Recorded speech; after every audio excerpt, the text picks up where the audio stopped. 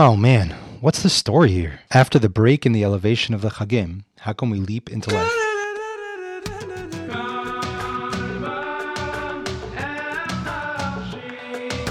Welcome to Consciously, a podcast focused on honest conversations for regular people seeking spiritual growth. Here's our host, Menachem Poznansky.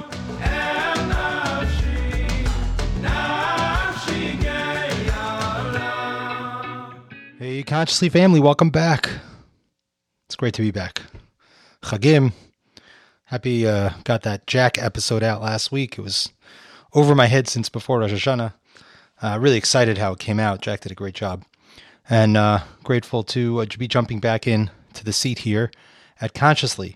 Try to do a little bit of an essay today, talk about the story of our journey, and see if we can try to get back in the game after the Chagim, after the break of the Chagim, trying to get back into spiritual living. But first, before we get there, I want to thank you for joining the Consciously podcast and ask you, if you're new, to subscribe and give us 5 stars and a review on all the places that you get your podcast. I want to invite you to please check us out on social media, Instagram and Facebook at The Light Revealed. And you can also check out my books, Consciously, 6 Steps to Living Vibrantly with Our Creator, and Stepping Out of the Abyss, a Jewish guide to the 12 steps. Soon, please God, in the next couple months, we'll be releasing a new book called Acceptance, and I'm really looking forward. Actually just got the first draft of the artwork for it. It's awesome. I'm going to share it soon. I'm just so excited about it. I'm really thankful, excited, thankful, all those things. If you want to reach out and connect, ask us questions, love to hear from you. You can reach us on Instagram at The Light Revealed, instant message, or you can email us at thelightrevealed@tlrfamily.org. Okay, so the title of today's episode is We Are the Story of Our Journey. And stories have been in my mind because over Sukkot, I had an opportunity to leap and swim in the new work by my dear friend and mentor, Joey Rosenfeld. He just wrote a book that is an explanation, a parish on Rabbi Nachman's story of Bitachon. So I've been like swimming there and thinking about it, and it was a really nice treat for the Yom Tovim, for the Chagim. To have the time to kind of jump in there. So I'm going to talk a little bit about Rabbi Nachman's stories. So Rabbi Nosson Breslover tells us that at some point toward the end of what Rabbi Joey calls the short yet ancient life of Rabbi Nachman, the great master shifted gears in some of the ways that he gave over his teachings. He began to tell stories. Rabbi Nachman began his first story with an odd statement. That's what I kind of focus on today. He said, "I was on a journey and I told a story." Now, isn't that an odd way to start a story? Even more so, isn't that an odd way to start a new spiritual initiative? Once we know that nothing the great master Rabbi Nachman said was accidental, we have to try to uncover what the tzaddik was trying to tell us. So in order to unpack and understand a possible meaning of this interesting statement, let's explore the correlation between a journey and a story. There's a common saying in the culture of recovery, made famous by the band Aerosmith: life is a journey, not a destination. Now, the euphemism is nice on the ears, but what does it mean? Surely life is headed somewhere. Life ends, and assuming one subscribes to such a belief, we also have a destiny to achieve, something to live up to. Surely a missionhood. Surely we have some destination. So what is the wisdom that this euphemism offers? And what might that have to do with Rabbi Nachman of Breslov and how he began telling stories? So for the Jewish people, this time of year, as I mentioned, can be rather challenging. Our summer ends with a bull rush into life. Camp and summer break ends, school begins, and before we blink, we are well into Elul and preparations for Rosh Hashanah. This is followed with a rush into Yom Kippur, and then an absolute blitz into Sukkot. Sukkot is a whirlwind of activity, with the fastest whirl of all coming on Simchat Torah. We turn around, 6 weeks have passed, the weather has shifted, it's time to leap into next year. It's wild. From 3 weeks of Chag right back into school and work, looking ahead at the long haul till Hanukkah. Often, the feeling we are left with might be best described as dazed and confused, not sure what is up or down. Did we complete the Chagim or start the new year? What about all the growth and elevation we felt? Is it gone? It surely doesn't feel the same. Where do we go from here? How do we get going? And how do we know where it is we are meant to go? The ancient wisdom of Torah teaches us a truly novel idea that sheds light on all of this. Pnimius HaTorah invites us to view existence itself as a story, the record of our journey as a planet, as a species, as a people, and as individuals. Who is the teller of this great tale? None other than God himself. The Baal Shem Tov HaKadosh teaches that existence itself is a perpetual tale that God is telling, one he has told, and one that he will tell, all since the beginning of creation. In Parshat Bereishis, which always corresponds to the week that follows Sukkot, we learn of the 10 utterances through which God forms this world, shaping the light of his love into the world around us, as well as the objects and organisms that fill it. Based on the passage in Psalms, "Forever does your word, God, stand in the heavens," and founded in the Medrash, the holy Baal Shem Tov taught that the spiritual genetic code behind all of reality, which literally creates and sustains all things, is the ongoing, ever-spoken word of God. Any beauty we see in the world, as we have discussed many times on this podcast before, is our inner reaction to beholding in some way the reflection of love that exudes from the Word of God, which stands the foundation of everything around us. In fact, the name of every object, organism, and person in the holy language of Hebrew is actually a record of the spiritual underpinnings of that creation. Its underlying spiritual DNA, telling its tale, its destiny, and each of us representing the words that make up the story of existence itself. Again, who is the one telling the story? God. We, existence itself, is a love story that God is telling, the tale of a journey, of every person, of a people, of a species, of a planet, which expresses the innermost desire of its creator to give. If we reflect back on the recovery euphemism we described earlier, life is a journey, not a destination. Why is that so? Because life is a story. Surely it is a story with an end, with chapters, with sentences, and with individual words, but what's most important is not where the story is getting to, but the meaningfulness it elicits along the way.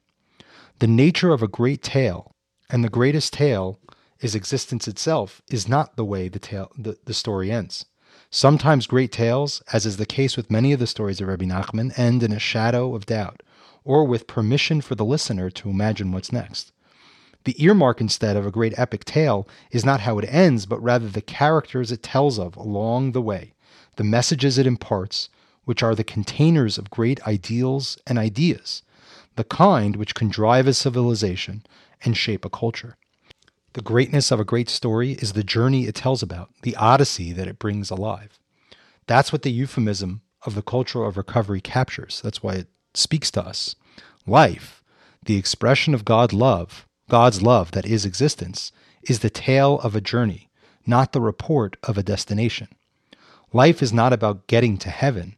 It's about inviting heaven in right now, living in the moment fully with all its ups and downs. The conclusion of the Chagim is not the end of an exercise.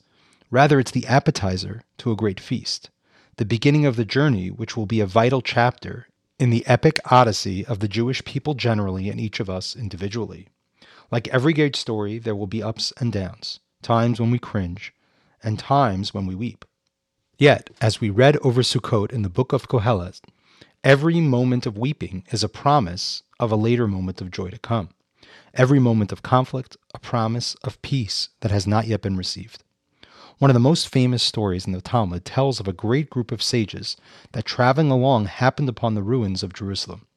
Upon visioning the scene of their national destruction, the sages began naturally to weep. However, their colleague Rabbi Akiva began to laugh. "Why do you laugh, Akiva?" his colleagues asked. "Well, why do you cry?" he retorted. "Why weep?" they cried out.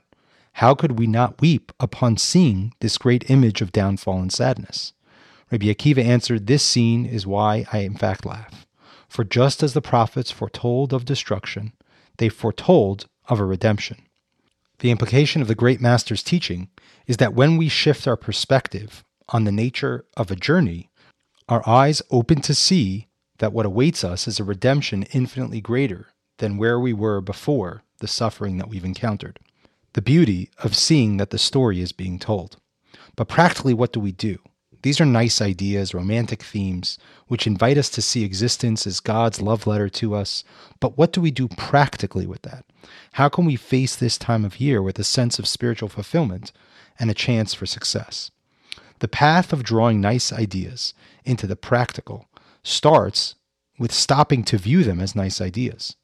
You see, if existence itself is truly a tale told by the greatest of tellers, God himself, a tale of the story of the journey of humanity, of the Jewish people, and of each of us individually, then we should start by listening.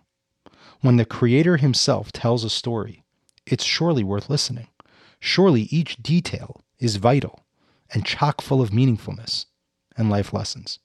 Surely each detail of the story has a reason and a purpose, and it behooves us to listen for those messages and be cognizant of a faith in their meaning. Shh. The Creator is telling a story, the only story, the story of the journey that is life.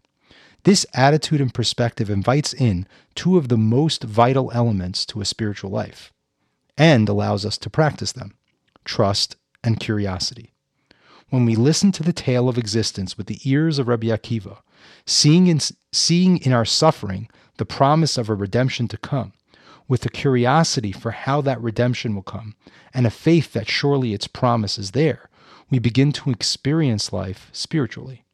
We can then become active players in the epic odyssey of our lives. You see, when we trust the director's vision and focus in on playing our improv role with a sense of gusto and passion, with a wonder at how the story will play out, a childlike wonder for what's next develops, and our experience of the greatest tale shifts. When we live this way, something else happens. A new pathway opens. We reveal our own soul, the Chelek Elokam Imal Mamish, the portion of the Creator inside of us, and we start to also be the teller of the story as well. What we're talking about here is a shift in context and attitude, a shift in our perspective on how we see our lives. God is the teller of the story, but we are the key players. And there's a sense of improv in that process. And that gives us a sense of free will to decide how we're going to show up to the scenes that the director lays out. In that way, our life is a story and a story of our journey. As Rabbi Nachman said, we are on a journey, and so we can begin to tell stories in the way in which we participate in God's telling of our story. Tales that tell of the inner reality of our own being, the meaningfulness of reality, the essence of the essence of the essence of life itself. Have a great week.